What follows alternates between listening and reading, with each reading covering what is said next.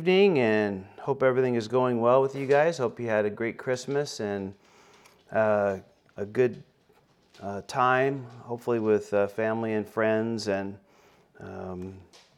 sorry we're behind on our videos. We had some technical difficulties with our cameras and memories and so forth, and so hopefully we're getting it fixed and need to get a couple more things, I think, to make it more reliable. So continue to pray for that if you would. And if you want to help support, you can do that as well. And you're able to give online at the website ccwatsonville.com, or bring it over to the church, mail it to the P.O. box. There's all sorts of electronic options too. So if you want to be a part of that and help out, you can certainly do that. But continue to pray that we can get this all squared away. All right, well, if you would open your Bibles to Ezra chapter 8 is where we find ourselves tonight. Ezra chapter 8. And before we get into that, I'd like to draw your attention to the screen, because we are trying to go through, or no, I shouldn't say that. Let me correct that. We are going to go through the New Testament in a year using the Bible app, and there's a plan within that Bible app called the Bible Project, or it just says Bible Project. And so if you want to be a part of that, I encourage you to do so. I sent it out via text to pretty much everybody's cell phone number that I had. So if you got it, that's what it was. It was from me, and it was something we've been talking about.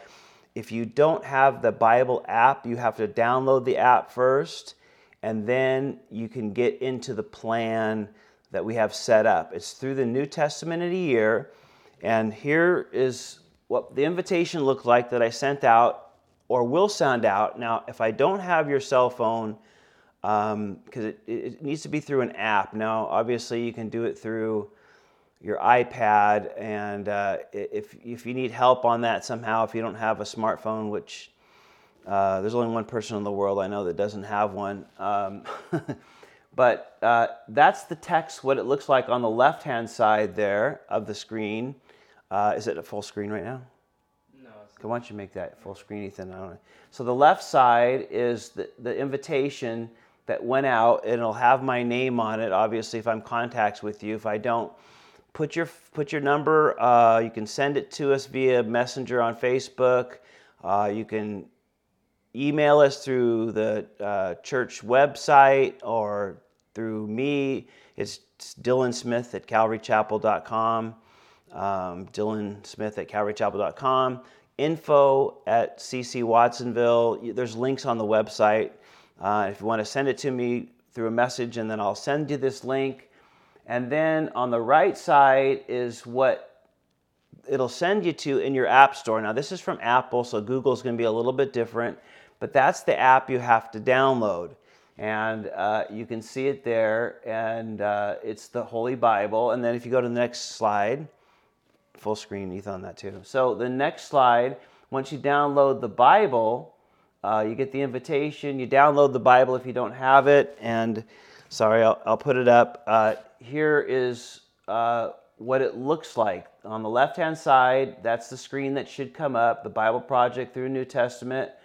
It says, New Testament in a year. It gives you the days. It gives you day 1. We're going to start on January 1st of 365. It shows the participants. And then it has a devotional. Sometimes there's some nice videos that go along with it.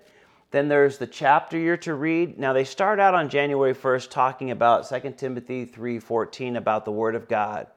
But day 2, or January 2nd, will be Matthew chapter 1. Okay, so the first day, this Bible Project reading plan just gives you a little background on the importance of the Word of God, which is important to do. And then the third button you can see is Talk It Over. So when you download the Bible app, you register, which means putting your phone number or your email address in there and putting your name on there. Then you're able to share on the app. so that we'll all be able to see it. And I would encourage you, when you download the app, that you allow all notifications, because then you get the notifications to remind you of the daily reading. And then it will also give you notifications of when people post. If you want to silence some of those at some point, and it gets too much, I'm not sure how it's going to be right now. I'll let you navigate that, but I would allow the notifications. And then when you hit that talk it over button, all I ask is that we're asking you is just to share what's relevant to the scripture we read today. So either it might be a question about it or something the Lord spoke to you about that scripture there. So we just don't want to go off on some tangent. Oh yeah, it relates to this thing that's happening or that thing. We want to keep it a kind of a narrow focus to it's relative and specific with what the passage was speaking, or a question that's with that. So anyway, hopefully that helps you all. We'll go over all that again Sunday, but I hope that you would join us. It's a pretty manageable challenge. It's one chapter a day, which shouldn't take you too long, and there's a couple great videos, and you can do the devotional too, and again, the Bible Project. I like their stuff. The other thing you can do is you can choose which version of the Bible that you want to read in. So there's a number of choices there. Like all of them. Yeah, pretty much all of them except for the NIV 84. They just have the New International NIV by itself. The 84, if you like the NIV, I like to read the NIV 84 edition personally for my own devotion, but that one's there as well. So pretty much all of them, and you can switch around. If you don't like that one, try another one. Read one in one translation and one in another. And so anyway, it gives you that flexibility as well. Okay, well, hopefully you'll join us and accept those invitations. I sent them out again this afternoon, and hopefully nobody thought it was a bunch of spam. But if you want more, and I do not have your cell phone, or you're not sure, you could put it on Facebook or YouTube, or email us, call, however you want to do it. All right. Well, Ezra chapter 8. Let's go before the Lord, and we'll start there. Father, we do thank you tonight for this time that we get to spend in your word, and we ask that you would bless it and move through our hearts and through our midst, Lord, drawing us closer, giving us greater understanding and deeper insight to our Lord and Savior, Father, and you as well. For we ask this in Jesus' name, amen. Amen. All right, so since it's been a few weeks since we've been in the book of the book of Ezra, a little ahead of myself there. We left off with the return to the land, and I'll go over a couple of our slides. So again, the temple was destroyed at the top of the timeline there. You can see it in 586 BC. 586 BC. God said that the land would be empty for 70 years. And I know that dates don't line up to 583. You can't subtract that from that, and that's because the earlier captivity happened, but the temple was destroyed in 586 BC. And then there was the declaration by Cyrus to go back into the land, and they were allowed to rebuild the temple, which Zerubbabel and Joshua, or sometimes he's called Jeshua in your translation, was the high priest, and Zerubbabel was the governor. And again, they built the temple, then they were stopped for a while. They were discouraged. They pretty much laid the foundation. They built the altar of sacrifice first, and then they laid the foundation. Then there was some years of discouragement. They kind of gave up. And then finally, near the end of that first little gap there, the temple was finished. And then there was a 57-year gap between the temple being completed and Ezra now making his way back to Israel, or to Jerusalem. And again, in the middle of that, chapter 6 and chapter 7 is where the book of Ezra takes place. as you can see on this chart right here. And then we talked about Ezra getting permission last time we were in the book of Ezra, getting permission to go back. And it was kind of a summary, and we were told the letter that was given to him by Artaxerxes, the prince or the king of Persia. And so we are also told that he was given permission to go back to the land, specifically really to teach the people the word of God. Ezra was a scribe, but think of him as just a great Bible teacher. In our terms, he was just a man who knew the scriptures backwards and forwards. And so he knew that, and so his heart's desires, the Lord put it on his heart, and we'll see why God's moving in this way. He knew what the Word of God said, which really just helps us to know the will of God and the heart of God. If you're always finding yourself, well, I don't know what I should do. I don't know what I should do. I don't know. I'm not sure. And you're kind of constantly that way. I would encourage you to spend more time reading the Bible. Get into the Word of God, because you learn so much about things that He has given us great and wonderful insight on, an explanation to, or we'll see it as an example in other people's lives, the same situation or a very similar situation we're up to. Well, how did they do it? What did the Lord say about that? Again, he was a guy that knew the Word, and the people needed to hear the Word, so He's sending him back. Although, just so that we might know, it's been since Zerubbabel and Joshua left, since the time Ezra's going back, we're talking about 80 years, okay? Just so you have some sense of that. Ezra's returning much later than when the first group came back. And then we'll also see that they're heading from this one spot, Avila, as we'll see here in a little bit. I just wanted to give you an overview of the map of, where they're heading from and where they're heading to, which is Jerusalem. And so that gives you some sense.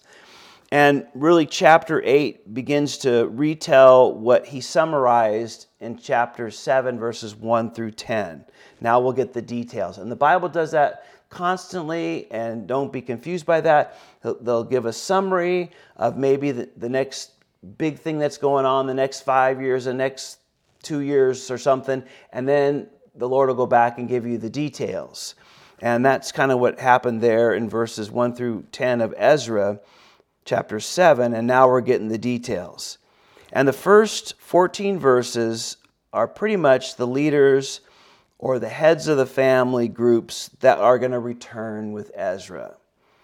Now, here only the males are numbered, and only the names of the head of the family was mentioned. So, in your own family, who is the oldest living male? Your grandfather, let's say. Maybe you have a great-grandfather. Most of us don't get to meet our great-grandparents, but let's say it's your grandfather. And so, his name would be mentioned, but, between him and your grandmother, there's so many children, and then they have so many children, and then there's, cousins and all that stuff, and aunts and uncles. And so you get the idea. So just the head of that family line and would be listed there. And again, it's about 1,500 men. So we have to figure if you add women and children, that number is going to at least go up 6 or 7 times, at least in my opinion here. And finally, the last thing I want us to remember, it's about 80 years after the first group left. So now that they've been in the land, however you want to arguably consider generations, but roughly they've been a couple generations now have been in the land, arguably. Assuming around 40 being a generation, 40 years. But the Bible doesn't always make it 40 years. Sometimes it's more, sometimes it's less. But just for rough things, there's been people born there, and then their children have been born there at least, okay? So, and when this takes place, so you have a sense of where we are. Now, verse 1 says, these are the heads of the fathers' houses, and this is the genealogy of those who went up with me from Babylon in the reign of King Artaxerxes. And then he lists all those names and how many people are associated with that person, which I will just, blast through those names, and those names are a little hard to pronounce on some of them. And so God puts them in there because he wants. Why does he put these long names and genealogies and these lists of names in there? Again, I always say this is because he knows your name. Remember that song? Maybe you don't know it. He knows my name. It's an old song. He knows my every thought. He sees each tear that falls. Anyway, you got the idea. He knows your name. He knows who's doing what. And I like to think of it that way. He knows it, and he calls it out, and he's doing it there. And so it comes up to about 1,500 men, 1,496 if you want to be exactly accurate. And so you can bet that there was probably 6,000 or 7,000 people going back, counting women and children and others.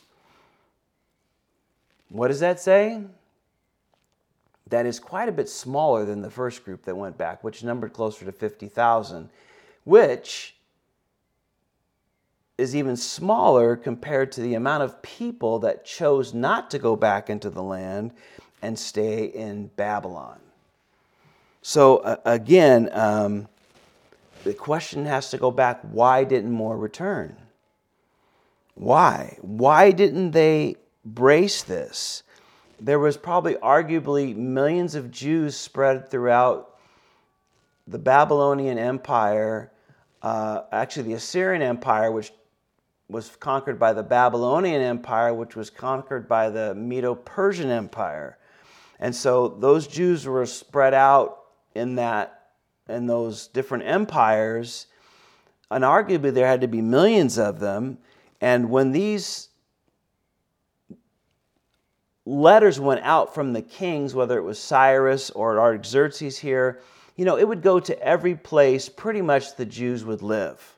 These letters would be sent out so they would all hear, whether they had been out of the land for 10 generations or 3 generations or whatever, whenever that happened. They all had an opportunity, and I believe that God made sure they all knew that, hey, you can go back and, go back home, go back to your land. But it comes down to the same thing that we deal with today. They deal with back then. What does a person really want to be committed to? Does the person want to be committed to what God's will and God's plan for their life is? Or does a person want to be committed to their own dreams and hopes and following what looks good to them and what sounds good and what they think will work out for the best? Now, they're not mutually exclusive because God does work in the heart and works in our heart as believers for sure, and puts desires in our hearts that match His will. He certainly does that. But there are so many things that can crop up and creep in, or that have been there even before we became believers. That we have our own kind of plan laid out. This is what I want to do. This is what I want to accomplish. This is what makes me feel good. This is what seems good at the time. And the Lord's not even really a part of that. And, I have people come up to me over the years, for many years. They'll say, oh, hey, Pastor, can you please pray for this, that the Lord will bless my move to Idaho, Texas, Hawaii. Pray that the Lord will bless this new job I'm getting. Pray that the Lord will bless this relationship that I'm in. And, I have to step back and think, is that really the right order? Because the right order is, Lord, is this something you want me to do? That's when the prayer should really be happening. Now, not that they shouldn't be continuing to happen, but the reality of it is, don't bless what I have planned. Seek what he has planned for you or for me. And the problem is people have these plans and then they'll go to the Lord and say, Lord, I pray that you'd bless this. And I have a hard time with that. Not that I won't pray for them, but a lot of times I'll say, well, did you pray even if this is what the Lord has for you? Is he or is she even a person you should be thinking about marriage to? Is that a place you should even be moving to? Is he calling you there? Is it because houses are cheaper and you can get more for your money?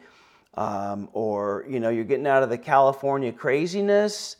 Or this job is because you're going to get more money? And yet you haven't really... The order is you pray first and you... And seek his will, and then, Lord, continue to open those doors and bless this if this is your will. Not, I got my plans here, would you bless it? But unfortunately, that's what's kind of happening here with these people here is that, we're staying in Babylon. We want you to bless us here, Lord, because we got good jobs. We've made a home. We've lived here for so long now. We're not sure what we're going back to if we go there, and on and on and on. And yet, I can't help but to think that it was God's plan that most of them go back. I know there was probably some exceptions to that, and maybe even a few more exceptions than that. But again, the order is, Lord, okay, I have this desire to move out. Okay, is this you moving in me, or is this my plan, or is this my frustration because of the boss at work, or because I'm lonely, or because I'm tired of, the politics or whatever. The list can go on and on. What's the motivating factor behind your decision? And asking the Lord to bless something that's your plan and your way and your will, well, even if somebody prays for it and asks the Lord, if it's not, well, quite frankly, you probably don't want him to bless it because you don't want to be out of his will. But that's not the message we're preaching right now, as much as I've been going into that. But that was the decision these guys were making. I think it looks better if I just do this. Rather than, Lord, is this what you want me to? Are you calling me to do this? That's the order. So you can read all their names if you'd like to there, but I'm going to jump down to verse 15, and it says, Now I gathered them by the river that flows to Havilah, and we camped there 3 days. And I looked among the people and the priests and found none of the sons of Levi there. So obviously the decree goes out that you can go back. There's a group going back. And here's the place that you can, and the date and the place for you to meet. The city, the place, and the date. And so, they're spending these 3 days, as we'll see here in a little bit, doing a couple of things. They'll spend some time praying and fasting and getting everything organized for the journey. So this 3 days accomplished a number of things and allowed you guys that like to be late to things to get there on time. Right? And again, as this is happening now, people are starting to gather there, and I imagine there was people there early as well. Ezra notices something. He's kind of walking around the people, and he's walking around, or maybe, he's writing down their names and their family groups because they're recorded here. Okay, who you a part of? Okay. And, because he was a guy that could read and write, so maybe he's just making the list. And then all of a sudden he notices something. Wait a minute. Out of all the people that are here now, there isn't any Levites. What's going on here? Now, again, remember, Ezra was a priestly lineage, which means he was from the Levitical tribe, right? But there was a difference. Remember, everybody that could serve or was called to serve in and around the temple in all the many positions that need to be done, from singing to security to helping out with stuff to making sure things were in order and repairing. There's just a multitudes of things that had to happen. And they were all called, the ones that were called to be there were those that could trace their lineage back to a guy named Levi, who was one of the sons of Jacob. Way, way, way back when. Way back when. And so, and way back in Genesis. But if you follow that line of Levi down, at some point you have Moses and Aaron, who are brothers, who could follow their lineage back to Levi. And God says, listen, now I'm going to bring you out of Egypt to the promised land, like I told Abraham. They're going to be down there for about 400 years, and then I'm going to bring them up. And when that took place, God was now going to have a place where they could worship and give them how to worship Him and set everything up. And so He set apart out of that group of Levites, eventually. There were some other bumps along the road that got them to the Levites. I'm not going into that. But Aaron was to be the priest, and the priest had special duties compared to the other Levites. And so anybody that could now trace their lineage back, their great whatever grandfather back to Aaron, was part of the priestly line, and then everybody else was kind of referred to as Levites. Even though they were all from Levi, there was the Levites and there was the priests, okay? So Ezra's looking around going, hey, where's the Levites? And again, they were important because they did most of the work. Again, the cleaning, the guarding, the music, keeping everything running, helping the priests because their numbers were a lot smaller. And Ezra sees that there wasn't any that were going back with him. Which brings us back to what we were just talking about here a little bit earlier. Why weren't the Levites willing to go? Now again, a lot of them probably had settled in and been comfortable in what they were doing. And one of the roles and one of the things about being a Levite as well as a priest was that their support came from the gifts and the offerings that people gave to the Lord at the temple. And I imagine a lot of them are thinking, how am I at least here I have a job. I have a source of income here. I go back there and I am totally going to be at the whim of how people give. And you have to be on that side of the church today to really appreciate that, to be at the whim of how people give.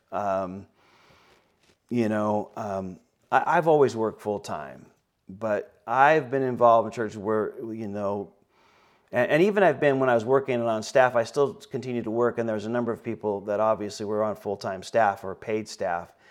And, you see the ups and the downs, and, these guys, are they going to get paid this month? Well, the church property needs to be paid for. These things need to happen, and, we'll take a salary cut this month, won't get your, anyway. Happens today, still happens today. How are we going to be supported? And they were to be supported by what the people were supposed to do, what God called them to do, which would bless them and bless the Levites, because then they would be there able to help out, and the priests would be there when they wanted to go offer to the Lord and worship the Lord or be there for the holy days. They want everything all set up and ready to go, but sadly, a lot of people don't want to support it. It's like they want a nice church to go to. They want it to be clean. They want it to be a nice building. They want the seats comfortable. They want toilet paper in the bathroom. They want the bathrooms clean. They want the front of the place to look nice. And so do everybody. But somebody's got to do it or pay for it, right? And, these guys, I think, arguably, it was difficult to them. They had to leave what was seen for what was unseen. And they had everything they needed, in Babylon. And now, going to Jerusalem, where they had never been and never seen. By this time, there was nobody alive of the Levites that had been to Jerusalem, had seen it. And they have to go to a place they've never seen and never been. And not only that, it's a hard journey through the desert. And we'll find out in a little bit, without protection, through unfamiliar territory, lasting 4 months, and that's just the journey. And then when you get there, you're not even sure what you got. So, you can kind of understand a little bit their hesitation, but on the other side of that, this is really the pilgrim of the Christian life. We have to trust the Lord. He's called us to trust Him and step out in faith. And yes, you leave the seen for what is unseen in so many areas. Okay, Lord, if I do this, then I'm not sure what's going to happen. I know you're calling me, but I'm leaving the seen for the unseen. But that's how life is, and that's faith put into action. That's what Hebrews chapter 11 is all about. When you read about the hall of faith in these people, that's what it's all about. That's the call on the Christian life. And yes, there's a lot of unsureties in so many things. And, it is scary. I remember moving up here with Annabelle, not knowing a soul, coming to Watsonville. Watsonville, what? And, how's it going to work out? And the rent for a place up here was 2.5 times, a little over 2 times what we were paying, 2.5 times what we were paying where we left. And I wasn't going to make 2.5 times more money. And we had times when the PG&E was shut off or the water was shut off or we didn't have time. I remember. It was a lot, and then you're up here, all this. It's not an easy thing to do, but it's what builds our faith. It's what the Lord's called us to, and it would be difficult, and you seemingly leave, the bird in the hand for the 2 in the bush, kind of. Although that analogy breaks down pretty quick, but that's what God was calling them to do, and that's where faith comes in. And that's the pilgrimage of the Christian life. You're going to have to make those decisions at times. Some of them not as big, and other times they're going to be a lot bigger. Well, Lord, I know you're just calling me not to be with that person, and I have so much invested in them, but I am going to trust in you and do what you've called me to do. Or, I really want to go over there and do this and have that, and I kind of have it all planned out, and I've invested so much time into, buying a new place in Idaho or Texas or Oklahoma or wherever, and, but I know you're not calling me that, are we going to, keep going because we have so much invested in it, or are we going to follow the Lord's calling? And that's just a few examples, but these guys weren't willing to do that. But verse 16 tells us, I sent for Eleazar, Ariel, Shemaiah, Elnathan, Jereb, Elnathan, Nathan, Zechariah, Meshua, leaders. Also for Joaribib and Elnathan,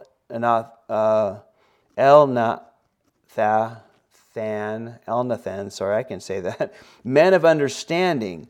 So these guys sent for these guys, and the 3 of these guys were kind of, or 2 of those guys just, had insight. They were spiritual men. And I gave them a commandment for Iddo, the chief man of the place, Caspia, and told them what they should say to Iddo and his brethren, Nethanim, at the place of Caspia. Now, in a minute, I'll show you the slide. This is a city that's pretty close to where they're leaving from. So he's getting these guys, especially these 2 guys that have spiritual understanding, told them what to this city, go to Iddo, who's really the chief father of these Levites, that they should bring us servants for the house of God. Verse 18, then by the good hand of our God upon us, they brought us men of understanding, the sons of Mahlai, sons of Levi, the sons of Israel, namely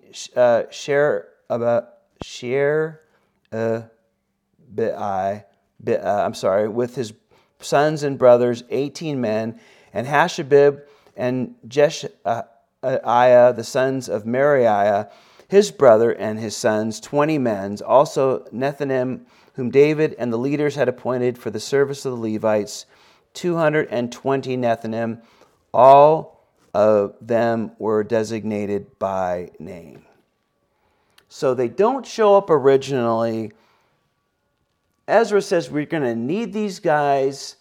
So he calls on some fathers that were respected, some older men, a couple other spiritual guys that he knew were connected, sent them over to the town where a lot of these Levites had settled in and were living, and basically says, hey, listen, God's calling you guys to go back here.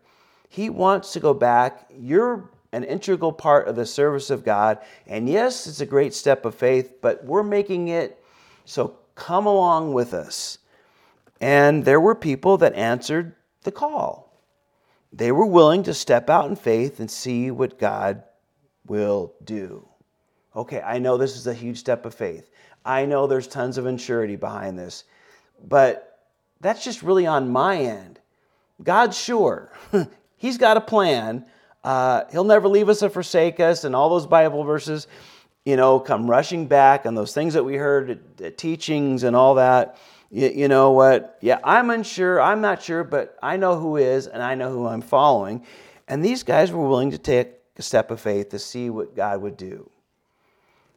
And again, I think we have to step back and ask ourselves the same thing. How about us? Are we willing to make the marriage work? Are we willing to stay faithful in the job? Are we willing to trust the Lord through this difficult situation? Are we willing to do the same? And again, this is the one place where our faith is lived out in our lives. This is where, you can say you're a believer, and you should say you're a believer, and you should say you're a Christian, and you should do all that, and we should talk about it, and that's all important. But faith also has to have action. And so they respond to this, and it's lived out here, and here's a situation we're willing to do that. Okay, and these 220 Nephilim are just, they're Levites. It's another temple servants, okay, another name. We're willing to answer the call, plus all their family, right, along with them. So they were willing to do that and step out and live out their faith. And here's another place where they get to have an opportunity to live out their faith, and that's in verse 21. And then I proclaimed a fast there at the river of Avila, that we might humble ourselves before our God to seek from him the right way for us and our little ones and all our possessions. For I was ashamed, now note this, I was ashamed to request of the king an escort of soldiers and horsemen to help us against the enemy on the road, because we had spoken to the king, saying, the hand of our God is upon all those who for good seek him, but his power and his wrath are against all those who forsake him. So we fasted and entreated our God for this, and he answered our prayer. So again, Ezra here, he had spoken with the king. These guys are meeting here, right? They're meeting here, and now they're praying and fasting because Ezra had spoken with the king, and he had been telling him how powerful and how in control and how almighty God is, how wonderful God is, and telling him about the Lord. And then it seems like in the conversation, the king says, "Okay, how many soldiers do you want me to go with to take with you? Because I realize." You're going to be taking a lot of valuable stuff, and there's a lot of, trouble that happened in the 4-month journey, thieves, evil people, all kinds of stuff. How many soldiers do you want to take with you to keep you safe? Because that's the way you would travel. And Ezra felt hypocritical asking for protection from soldiers from threats on this long trip. He had been talking how great God was and how wonderful and how powerful and how faithful He is to those that serve Him faithfully, and those that are opposed to Him, well, they're going to experience His wrath. And so, you know what? I need to live out my faith in this situation here. Again, another opportunity to live out the faith.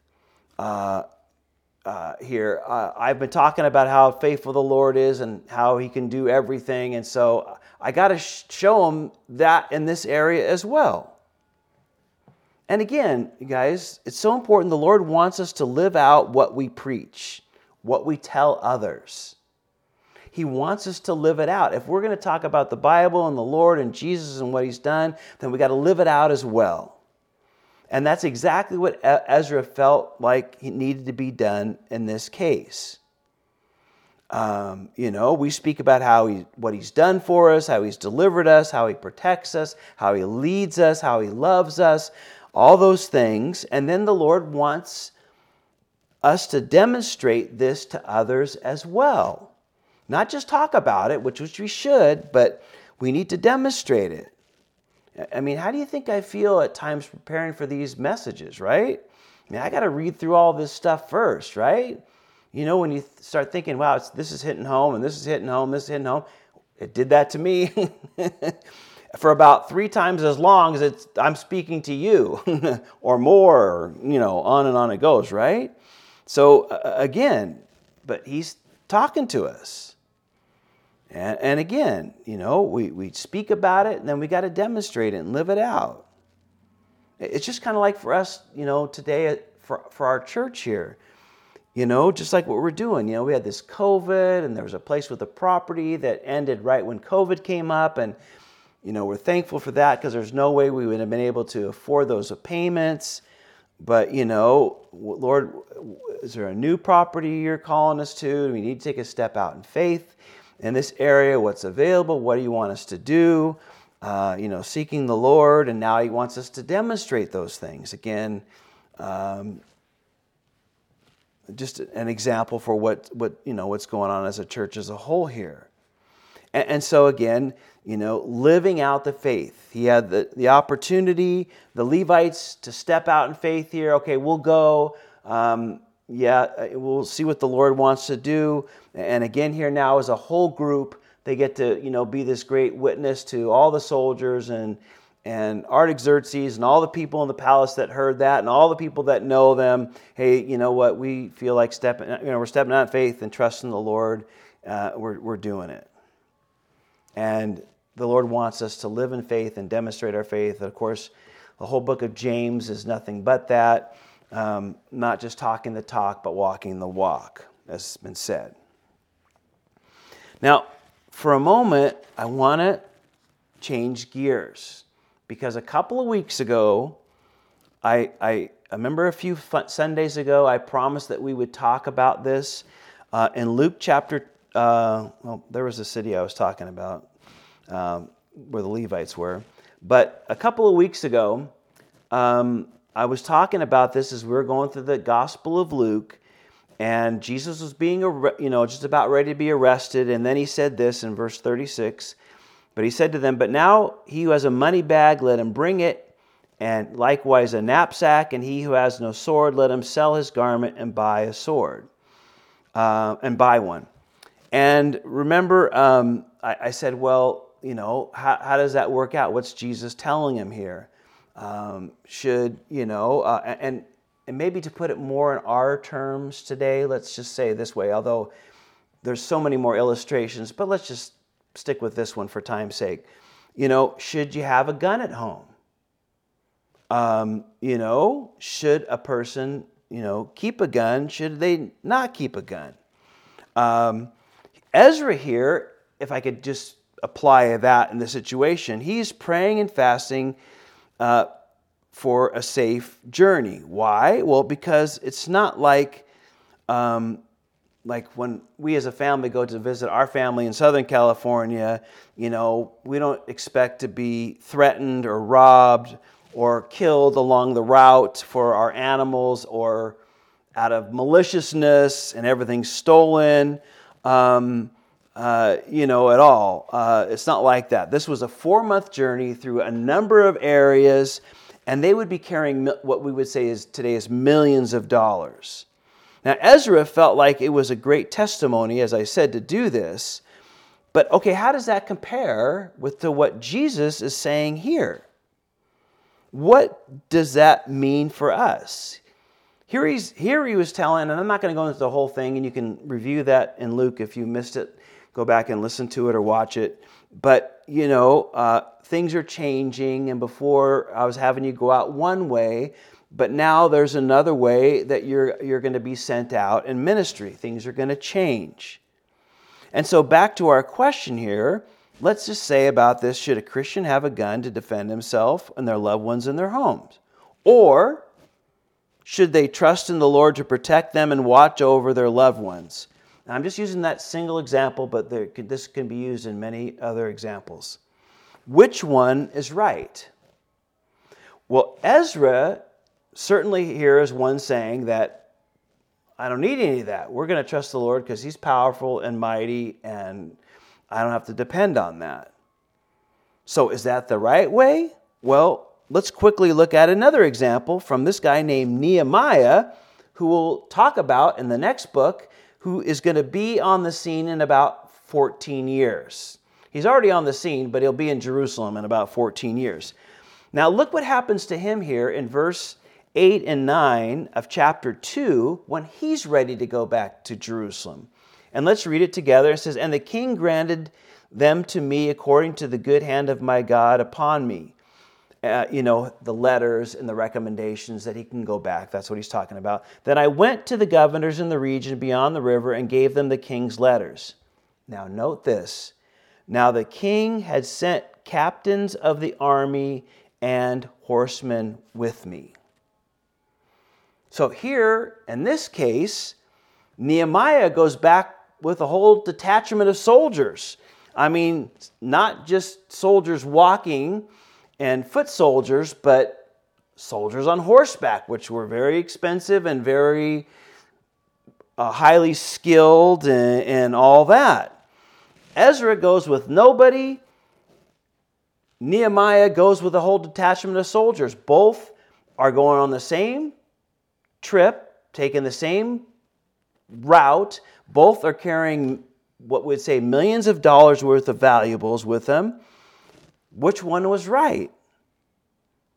And I just point out here, there are two perspectives, two things. Which one's right? Well, in this case, what's the Lord saying to you? Some people think, you know what? I just trust the Lord. I don't need to have this weapon here.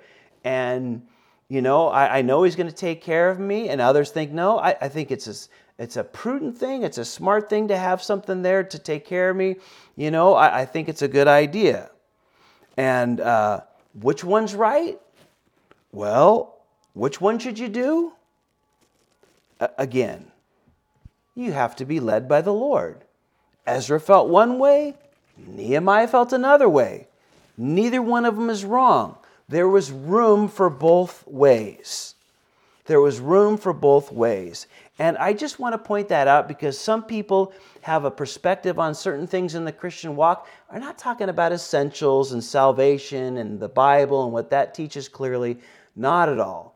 But there's other things that don't, and there's room for that. And if you have an opinion and you feel the Lord's leading you one way, great and fine and wonderful. But what a person should never do is say, just because that's the way I feel, you should feel the same way too, buddy. Right? You need to have room. And of course, there's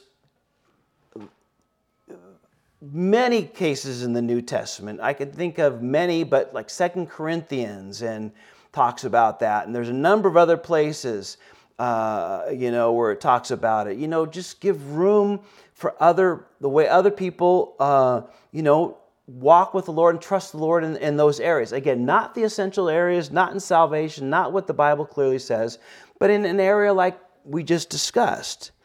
And you just because you feel strongly one side or the other, that's between you and the Lord, not between, it's not something that you demand everybody else just because you feel that way. I could say that about, Christmas. It just happened. Some people, well, it was a pagan holiday. It started out as being a pagan holiday. Yep, you're right. 100%. Got it. But you know what?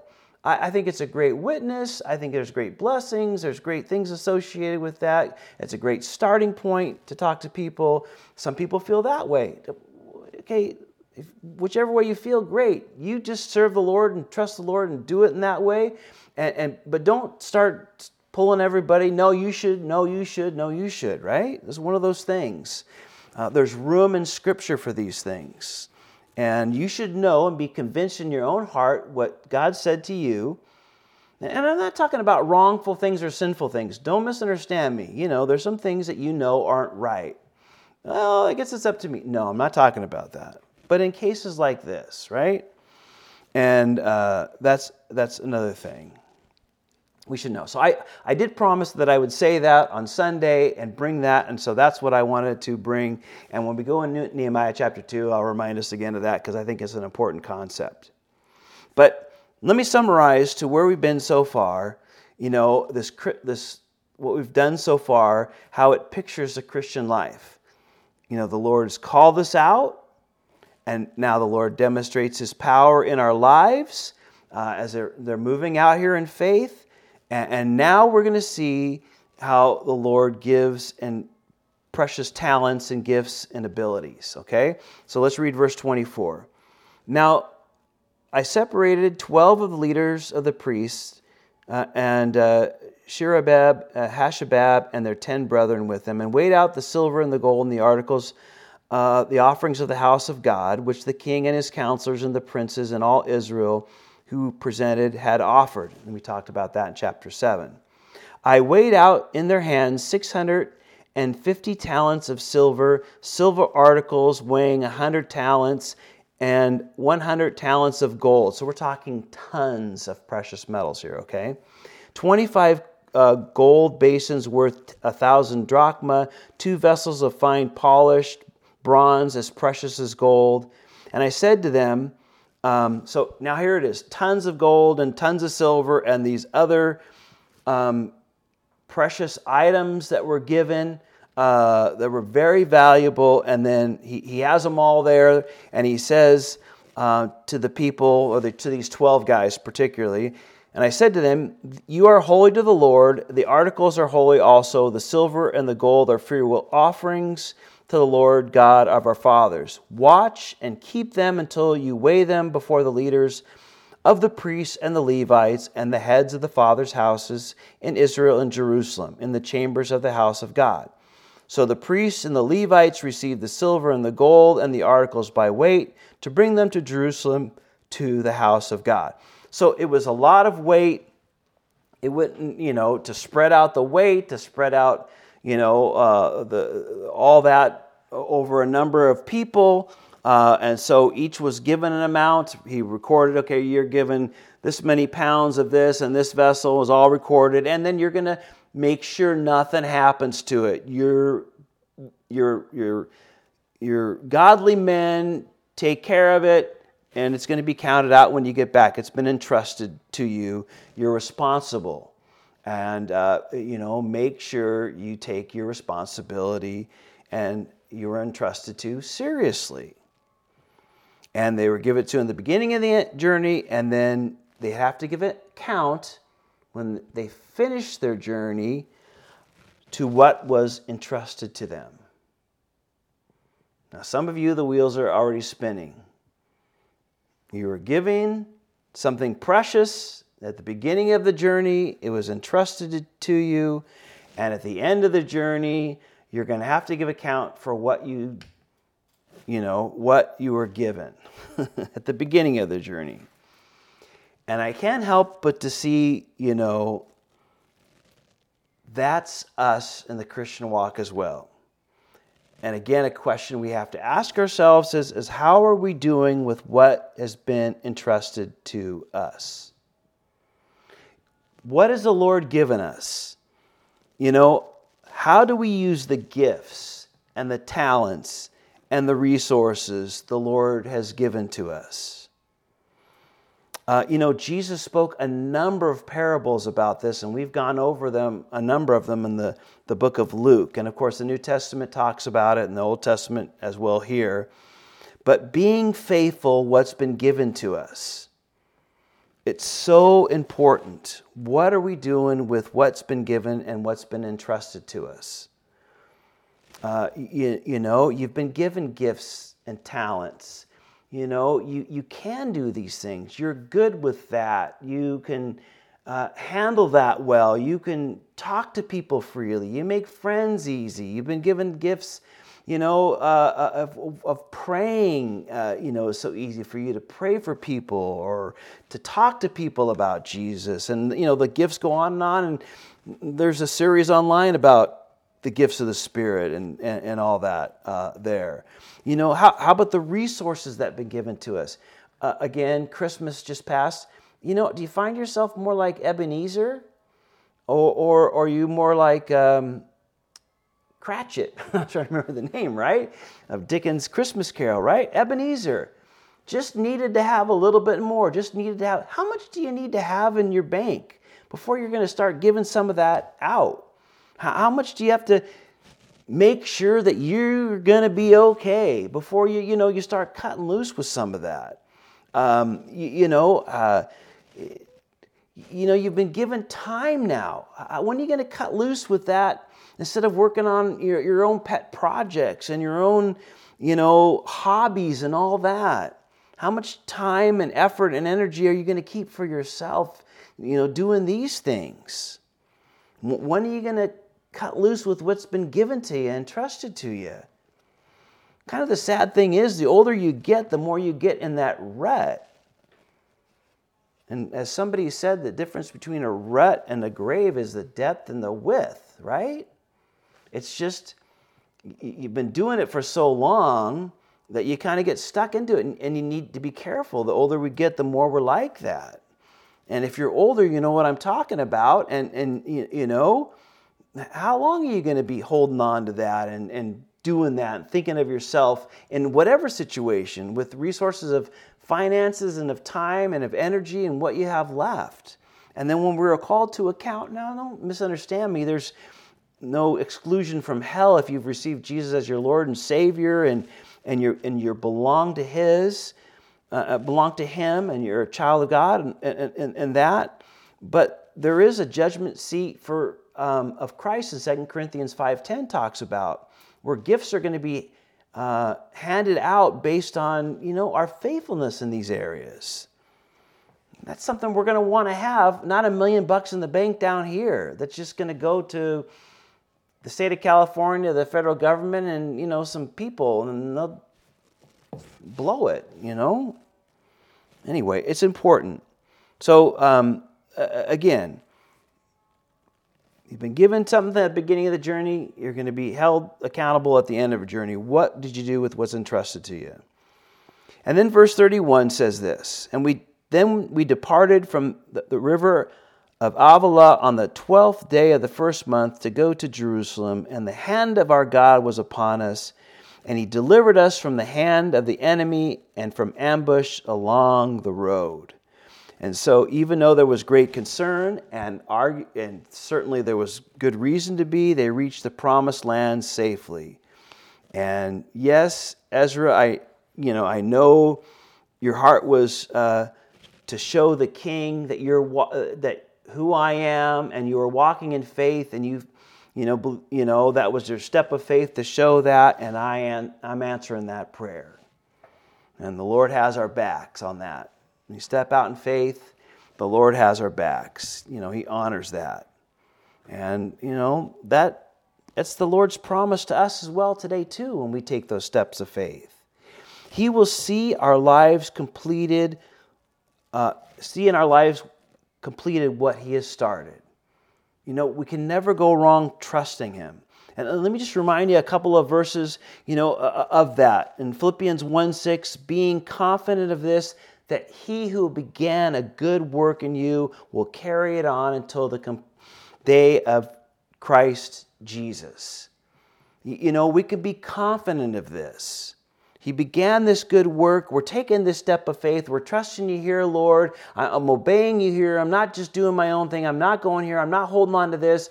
I want to be, using the gifts and talents and resources you give me. And I'm a little worried. I'm taking a step out. Well, let's be confident. He's going to bring the work to completion. He's going to make sure things go the way they should. He's going to see our lives complete as we continue to step out and trust him. And then Jude 24, the same thing. Ethan and I were talking about this the other night. And it says, to him who is able to keep you from falling and to present you before his glorious presence without fault and with great joy.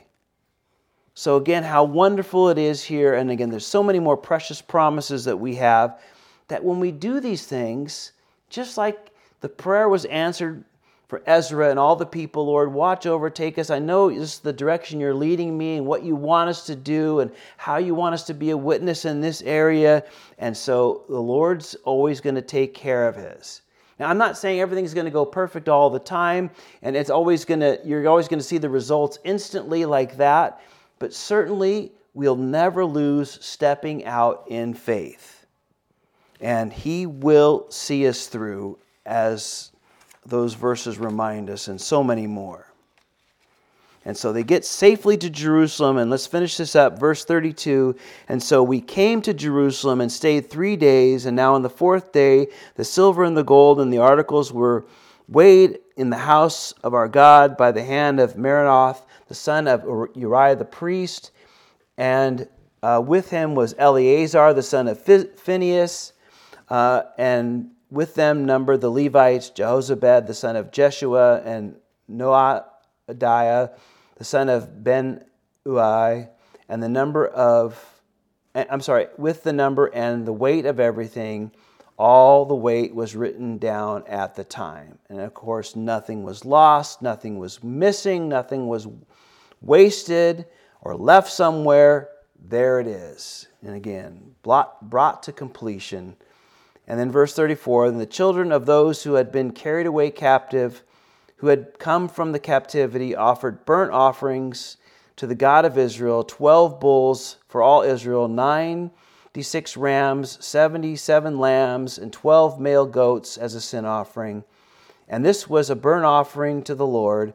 And they delivered the king's orders to the king's satraps and governors in the region beyond the river. And so they gave support to the people and the house of God. So they get there, they were safe, here's everything that was entrusted to us, and then they just have this great celebration, being back in the land, even though none of these people had ever seen it before. And maybe on some of them a generation or two had even gone by since other people had left. And they're celebrating what the Lord had done. And when we step out in faith, you know what? No matter what it looks like or what happens, we're going to be celebrating. We're going to rejoice in what God does. Because that's the life he's called us to live and to demonstrate. And not just to talk about, but to live out. And there's always great celebration when we see God's working through lowly little us, when we take steps of faith, even if they're small little ones. That's what he's called us to do. So we're always going to be blessed in that. Amen? Well, we'll pick it up next time in chapter 9, I should say. Father, we do thank you, and we do ask that you would just continue to help for us to be those that step out in faith. Lord, and trust you, even though it's unseen. We're leaving the scene for unseen, and it is scary, and it is, it's unknown, but you're known, and we know you, and we know your reputation, and we've seen you work, and hopefully as we mature in you, we've experienced it time and time again that you've never let us down, and you've never failed us. And so help us to always remember that when you call us to step out in faith, Lord. And Lord, help us to use and to be faithful to what's entrusted to us as well, Lord. You've given us much, Lord, and you want us to use that. And you want it to be a witness to people. And help us to be that as well, Father. And Lord, when there's differing ways of when they're stepping out and doing this and the calling, and Lord, help us to have the grace for, a brother or sister that does things a little bit different, Father. It's not all about us and what we think and what you have called us or showed us, Lord. There's room for them as well. And we want to have that grace as your people as well, Father. So help us to do that. For we ask this in Jesus' name.